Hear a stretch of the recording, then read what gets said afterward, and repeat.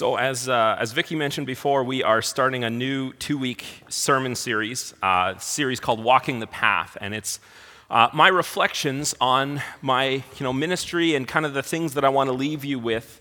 And this is my last message series here as your lead pastor. And so over the last month, I've been reflecting and trying to figure out what does it mean to look back on 9 years here as the lead pastor, 14 years on staff as total, and 21 years of Grand Valley being my faith community.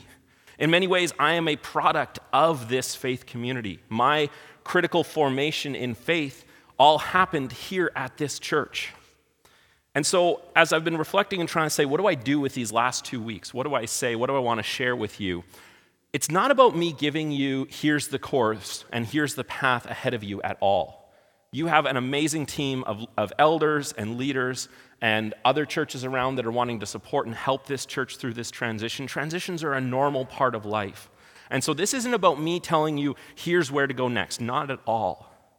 But this is about me having this chance to be able to say to you, here's the things that I want you to hold on to as you figure out what this next season is. Now, many of you know that I am leaving here and moving into a non-ministry career. I'm moving outside of the pastoral path. And one of the things that happens when pastors do that is they sometimes get asked this question, well, are you leaving because you've lost your faith? Are you having a crisis of faith? Have you given up on God? Those kinds of questions. And I want to actually thank you because that's the kind of thing that as I spoke with my friends who are pastors and people like leading up to making the announcement, they're like, hey, you're going to get those questions. And you guys haven't. You guys haven't asked me that, and I want to say thank you for that, because what I hope it shows is my faith in God is not changed, is not diminished, is not going away at all. And so I hope that that's been something you've seen. Now, my relationship with God, though, has grown and changed over these 21, 14, or 9 years, or whatever time period you want to look at. And just like what we started with our service today with Joel's baptism is a marker of change, of recognizing how someone's life has shifted and changed and how they're choosing to identify with Christ.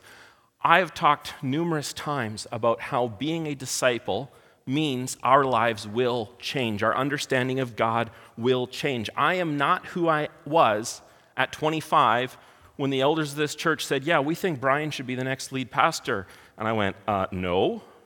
And then they gave me some time, and I realized, oh yeah, this is what God's doing. I'm not who I was when I had a blue and purple faux hawk playing a purple sparkly guitar on stage. Most of you don't remember that, and that's probably a good thing. There is evidence on Facebook. There always is. But what I want to talk about is as we're walking this path and looking back at this, I want to talk today about Scripture in the Bible. And so I'm going to be talking about Scripture. We're going to quote from it a bit. But mostly I want to share and talk about how my understanding and my love of faith has changed and grown and evolved over the years. So I'm a little self-reflective, but I hope there's things in this that you will learn and understand. Now, years ago, and I'm not going to say exactly when or the exact details of this, but things made me question my understanding of Scripture, made me question the framework that I had been taught and how I had been kind of taught to view Scripture. And to kind of explain this, I want to use a metaphor. That I really viewed Scripture as a jigsaw puzzle, that all the pieces had to fit together somehow. That all the pieces of this jigsaw puzzle, as they snapped together, as I learned more about it, as I figured out the shapes and how they connected, that everything would fit together in some way. And as they fit together, it would also fit together with everything else happening in the world. Now, what this led to was this belief and understanding that I don't think anyone had ever explicitly taught me, but I had grasped and held on to, where I said that if I just understand the Bible well enough, everything's going to make sense. And that was a core belief that I had. But the problem with that is that when I treated the Bible like a giant jigsaw puzzle of interlocking pieces, the Bible had to fit together in a way that made sense to my finite human understanding. The limiting factor in that jigsaw puzzle understanding is always me. How much can I understand? How much can I memorize? How much can I know? And so I poured myself into studying this. It's probably why I liked doing a theology degree, is because I wanted to make all the pieces fit together. And this is just one of kind of the common metaphors that often exists around Scripture. And two of the other common ones that you may have heard me talk about before if you've been around for a while is that sometimes we want to view the Bible as some sort of divine rule book or cookbook. We think that it's a system of rules, and we treat it that way, that if we just study these rules right, if we know these rules, we'll get to the intended result. You know, I like to cook, but I often like to go off recipe, and I treat recipes more as a suggestion rather than like the rules. And so it's why I'm not a very good baker, because baking is more of a science, and you got to have all the pieces interact properly. And so even when I see Scripture as a rule book, I'd be like, well, is that really what it meant? Is that really what it was? But then as you study Scripture more, if you're trying to make the Bible into a rule book, you come across verses that really make it hard to see the Bible as a rule book. In fact, I think it's something else. But let's look at an example from that from Proverbs. Proverbs is this beautiful book of poetry and wisdom that is drawn to help us see God and see life in a new way. And near the end of Proverbs, there's these two verses that are side by side. And the first one goes like this, Proverbs 26, verse 4, "Don't answer the foolish argument of fools, or you will become as foolish as they are." Don't engage in foolish arguments. All right, that's a pretty straightforward rule. We can follow that one, can't we? Well, what's the next verse? "Be sure to answer the foolish arguments of fools, or they will become wise in their own estimation." Meaning, if you don't correct the fool, they're going to think they are wise. Okay, but what happens when you put these side by side? These are one verse apart in the same book. This isn't even like a divide of history or context. Don't answer the foolish arguments, or be sure to answer the arguments. Which one is it? See, my jigsaw puzzle couldn't work when the pieces were shaped like this. And the pieces that are shaped like this are all throughout Scripture. And so I went through a phase in my life where I had to rediscover and relearn, how do I view the Bible? What is the Bible? What is Scripture? What is it drawing me towards? And along the way, I came across a theologian named Pete Enns who was very helpful to me. And a bunch of what I'm going to say, I'm going to quote from him a couple times and pull from him, because his work and someone being further down this path than I was helped me come to a new metaphor. So I'm going to make you uncomfortable here. And I'm going to do that on purpose. And then we're going to walk through this, so don't get scared or worried in this moment. But here's how he writes in his book called How the Bible Actually Works. Pete writes, he says, the Bible, seems to me, was never intended to work as a step-by-step instruction manual. Rather, it presents us with an invitation to explore. Or better, the Bible, simply by being an ancient, ambiguous, and diverse self, blocks us from the simple path of seeking from it clear answers, and rather herds us towards a more subtle, interesting, and above all, sacred quest. I like this image here that he uses of the Bible herding us. If you've ever watched shepherds or sheepdogs at work, they're essentially taking sheep where they don't want to go. Or if you've ever herded cattle, you use some implements to help the cattle move where they don't want to go. And so the Bible sometimes takes us where we don't want to go. But there's three words in there that probably stood out to you, and partially because I put them in yellow. The Bible being its ancient, ambiguous, and diverse self. Scripture is ancient. That's the easy one that we can get to. We know the Bible is ancient. We know it was written thousands of years ago. We know it was written in a different time period, a different understanding, a different culture. And so we understand that, like getting on a subway, you have to mind the gap. We have to recognize the gap between where we are now living in 2022 and the time periods and the era when Scripture was written. On top of that, we have the gap of languages. Scripture wasn't written in English. And we are indebted to the work of translators and scholars who have made Scripture accessible to us by having it in our language. And that work still goes on today as Scripture keeps getting translated into more and more languages so that people can hear God's word in their own tongue. And that is an admirable goal and an admirable work to be part of. And so we get that the Bible is ancient. That one I don't think I need to spend too much time on.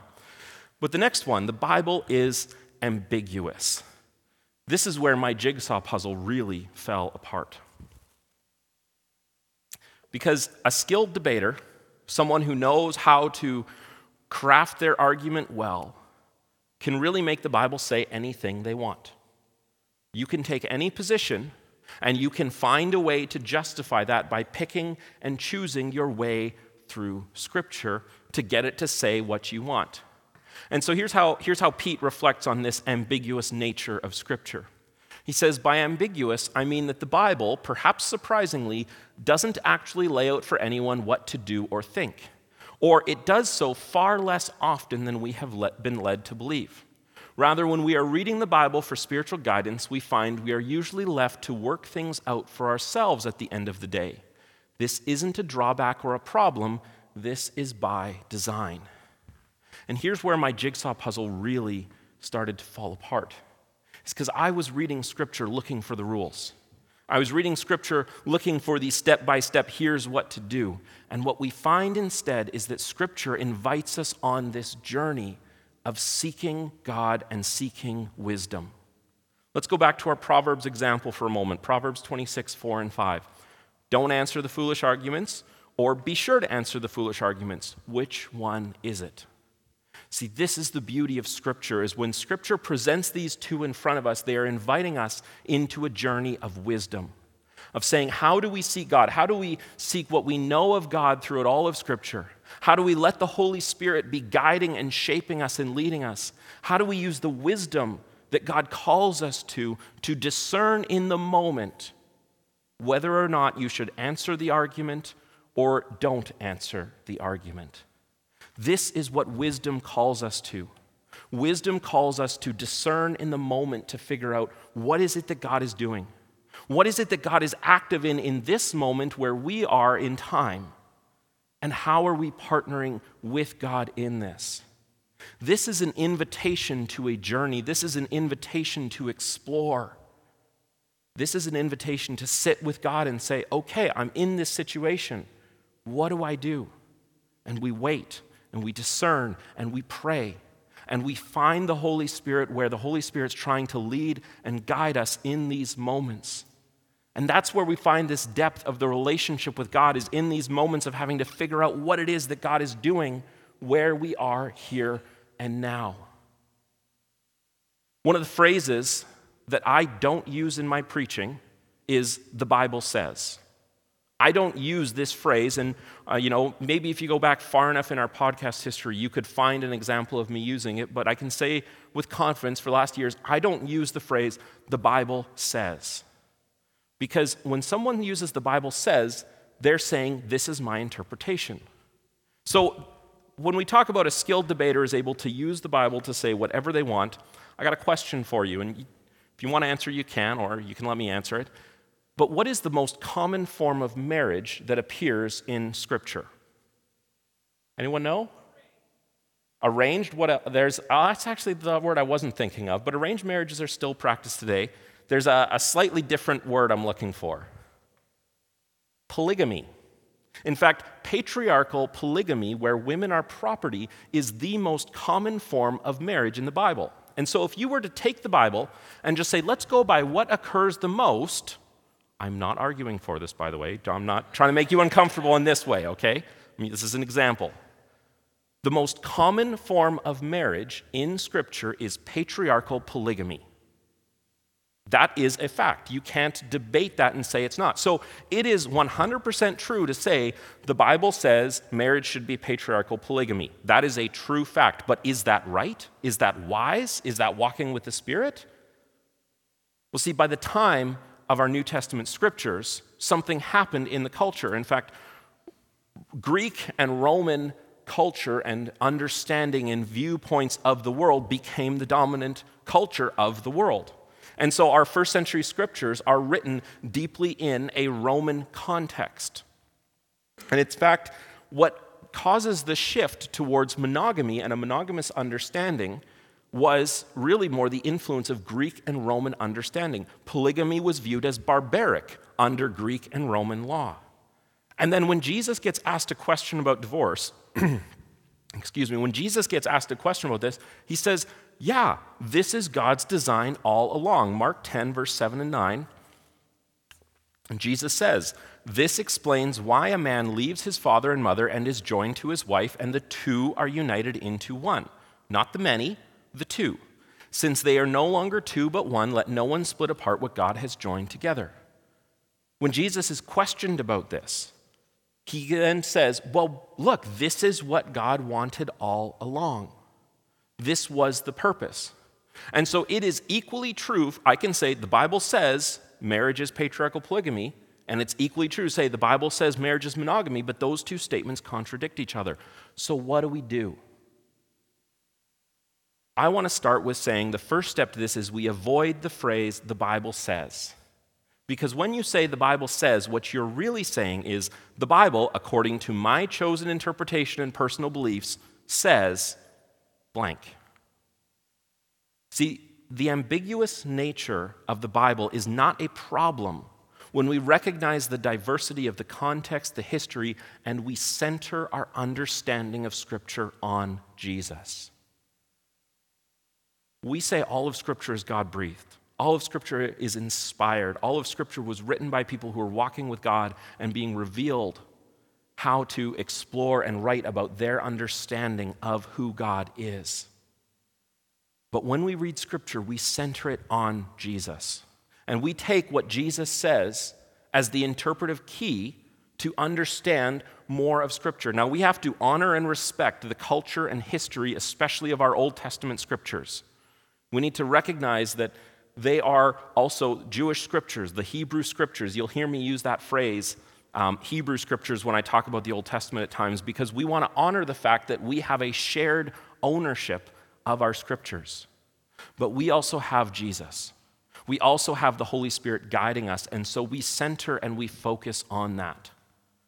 The ambiguous nature of the Bible is not a problem when we center our understanding of Scripture on who Christ is and what he taught and what he came to do. And so the third of the three words, the Bible is diverse. I think this one we also tend to inherently understand as we read Scripture. That when we read Scripture, even just on a level of literary understanding, the Bible's diversity is on display through the literary genres that are used within it. You start at the beginning and you have books of history, you have books of genealogy, books of law, then you get into books of poetry and wisdom, you get into the writings of the prophets.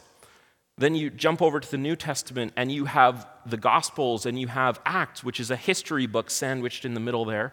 And then you have the epistles, letters that are being written to people, sometimes to individuals, sometimes to churches, sometimes for wide circulation. And then you get to Revelation, this book of Apocrypha, which is a genre that we don't have a modern equivalent to.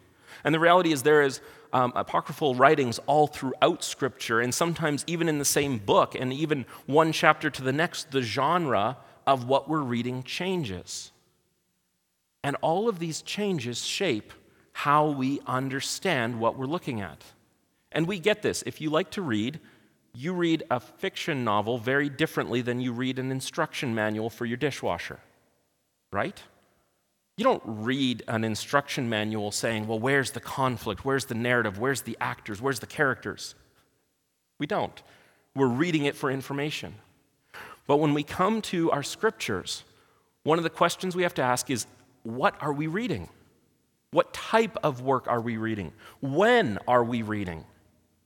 When did this happen? When did this occur? And what's happening in the bigger picture around them? One of the things I find fascinating lately is reading the later prophets of the Old Testament and rereading these with the understanding of what does it mean for them to be in the second exile, to be captured people. Many of them have been carted off to Babylon, and they're living in this very different culture, not where they intended to. They've lost the promised land, they've lost the temple, and they're trying to figure out, well, who are we? Where's our God? What happened here? And they're asking these deep, soul-searching questions. And in the middle of that, this beautiful literature forms in the words of the prophets of God speaking through his people, telling them not what they thought they needed, but what they actually need in that moment. And there is incredible beauty and wonder in the words that God had for his people as they are faced with this massive shifting world around them. That's the invitation that Scripture gives to us. to look at it, to look at our world around us and say, what do we do now? So, now that I've made you properly uncomfortable by talking about the Bible as being ancient, ambiguous, and diverse, I'm glad no one's bolted for the doors yet. That is an option. How do we read the Bible? How do we actually read Scripture if we recognize and we understand that the Bible is ancient, ambiguous, and diverse? So here's where I'm going to give you the shortcut that took me a couple years to figure out. The Bible is a collection of writings that tells us of our loving God who seeks to redeem and restore everything back into a relationship with himself. This is the big picture. This is the big arc. And everything we read ties into this somehow, that God has something he is doing. He is calling us back to know him. He is calling us to know how he loves us. And the way that the Bible does that is that the Bible does this through writings that reveal to us how people understood their relationship with God during their own time, context, and history. When we read Scripture, we are reading a moment of time of people trying to figure out and write down that as they walked with God, this is how we understand things to be. And so just like Joel had in his little testimony that he read to us before he was baptized, he talked about the journey that his life was on, how God was calling him to know who God is. That's what we see at every instance and every crossroad in Scripture, is God trying to call his people to know him, and also how we royally screw things up as people, and how we constantly will choose the path that takes us away from God. And what does God do? He calls us back in. He calls us back home. And so if I want to even simplify this down further, we can say that the Bible is filled with narrative stories that reveal God. Scripture is filled with stories. Stories are an intrinsic part of what it means to be human. If you think about when you meet someone new for the first time, the conversations you have, you tell people stories about yourself. Maybe this was a number of years ago, or maybe this is the phase of your relationship you're in, but when you met, when you're dating someone, there's this starting point of your relationship where you're telling stories about where you grew up, the things you've done, what your family's like. You're telling the other person about you by your stories. And then eventually those stories start to trickle away, and you start working on writing a new story together. Our very nature as human beings is we seek for meaning, and the primary tool that we use to find meaning is narrative. We look for stories. We look for moments in our lives where there's a beginning and a middle and an end. And so right now I'm at this point where one chapter is ending and another chapter is starting, and so I'm just uber reflective on this whole narrative story as I'm trying to bring this one to a close. And also while I'm thrilled and excited to see the story that will be written hereafter. See, the Bible is filled with these narrative stories that reveal God to us. Even the books of law are stories. The books of poetry are telling stories. The genealogies, I used to always skip over those, and then you start seeing stories of where there's these people that God plucks out of the timeline and draws in and says, see, look at that person that everyone rejected. Oh, they're part of the family line of Jesus. Moments like that of God calling us in to experience the wonder of his love being on display through stories. And we see this even bigger and more clearly when we get to the Gospels.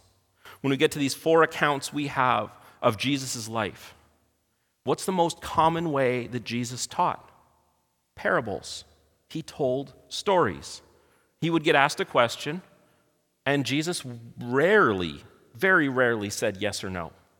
Most of the time he asked a question, and then he'd follow up that question with a story, a parable.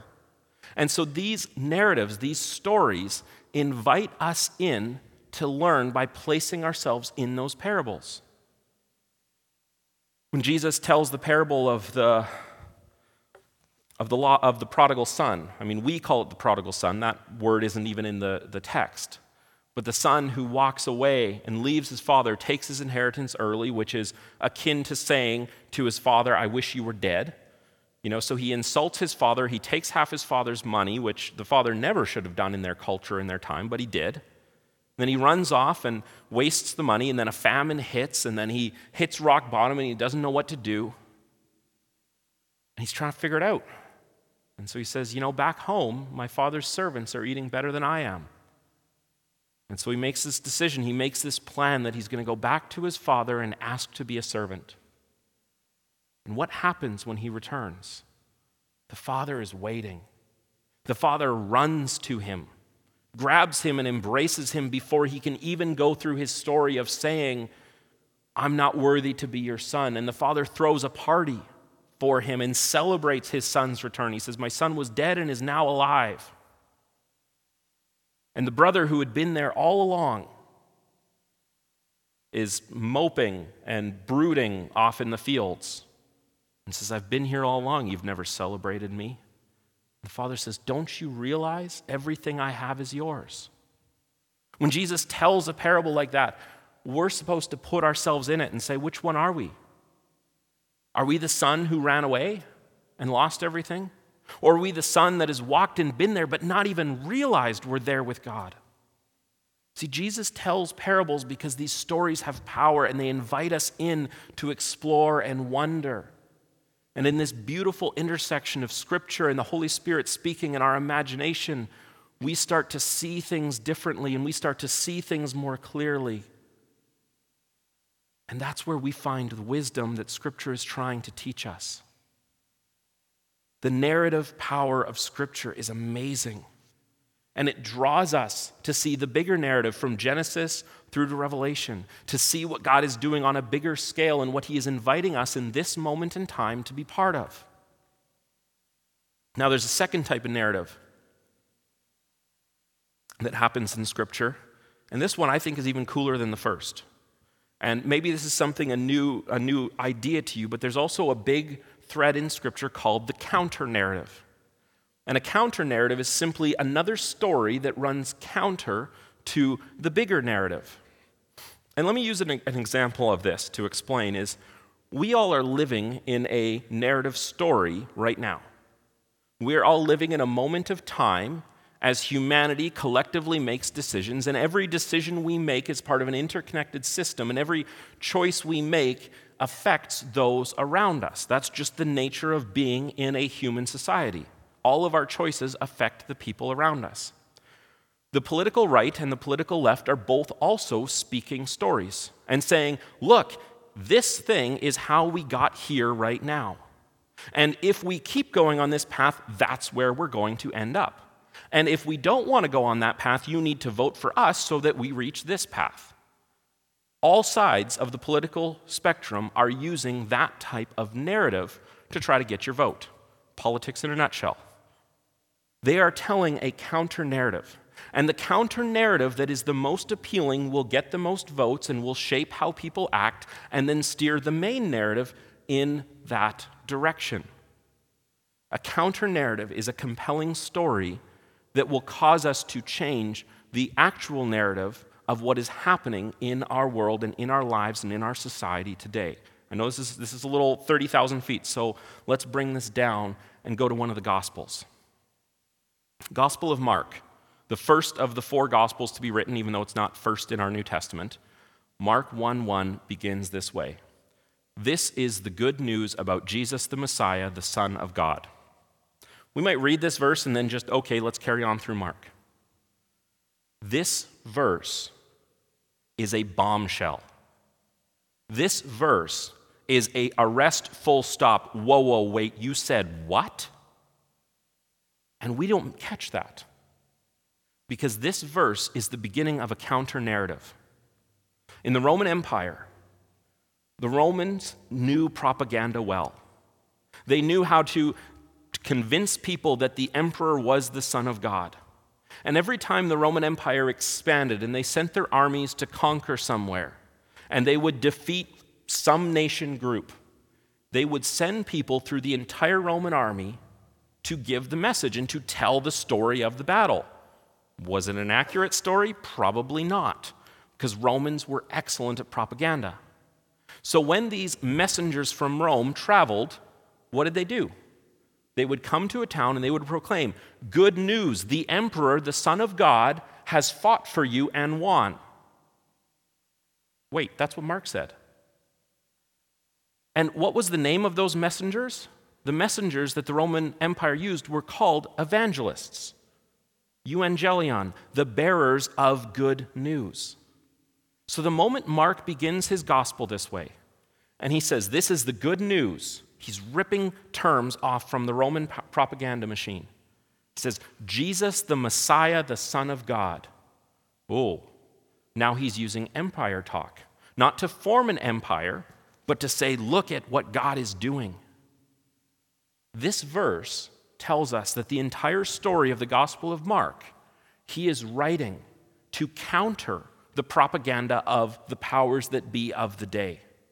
This is a counter-narrative story.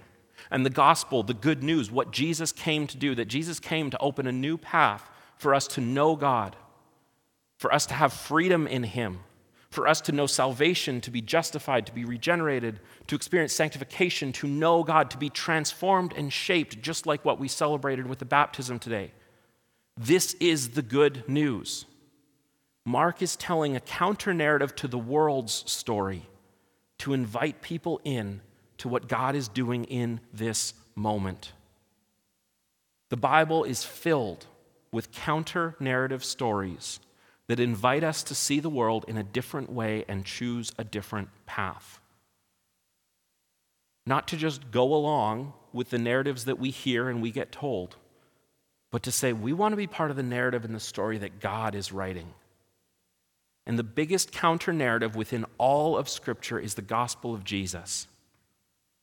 That God loves us, that God knows us, that God came into the world to make it possible for us to be in a relationship with him.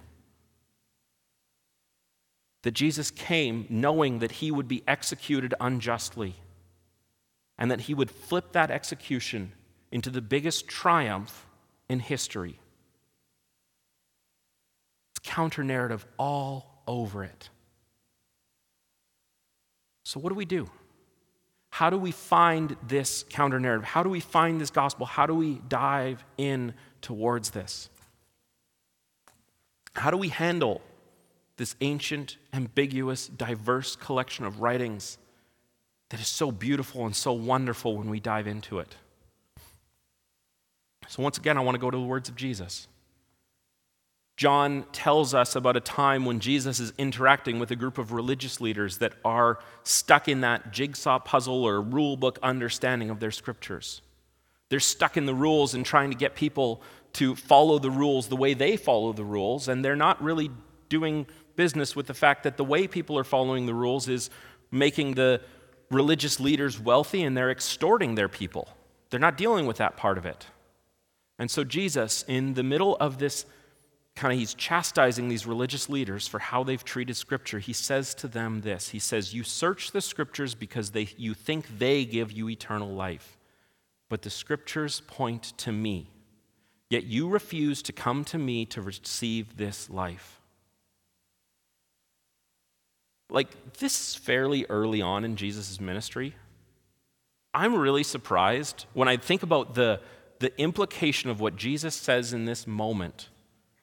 They even let him get from this point to when they finally did kill him. Because he's saying to them, your scriptures do not give you eternal life. Eternal life is not found in the Bible. The Bible, or scriptures, point us to Jesus. And Jesus is where we find eternal life. Scripture is signposts. Scripture is a map that leads us to Jesus. Scripture itself is not what gives salvation. Jesus does.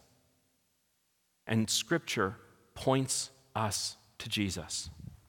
Scripture points us to the wisdom. Scripture points us to how the Holy Spirit's going to walk with us. And so to kind of summarize and pull this together, and where my journey with the Bible came to was to this point of saying that the Bible is a collection of sacred writings that reveal to us how people understood their relationship with God, and they invite us into the work of being led by the Holy Spirit to discover our own relationship with God in our moment of time. It's a long, wordy description. I don't know how to wordsmith that down into something smaller. But the Bible reveals to us how people understood God in their moment of time. And it draws us, it herds us along, I like that metaphor, to seeing what God is doing in this moment of time and what God is leading us towards. This isn't an easy journey.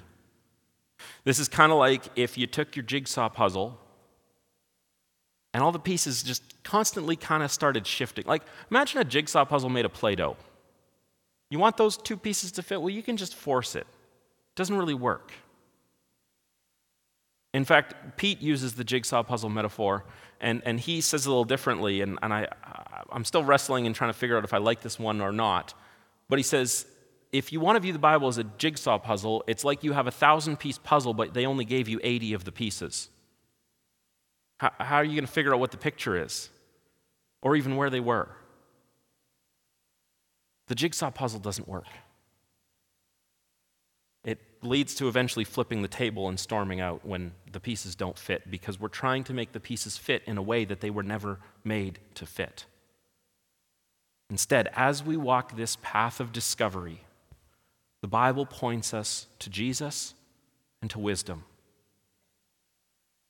And that can be our foundation. That can be our starting point of a journey of discovery. That can be what leads us closer to the Holy Spirit. And the cool part about this is that also means we can't do it alone. We need community around us.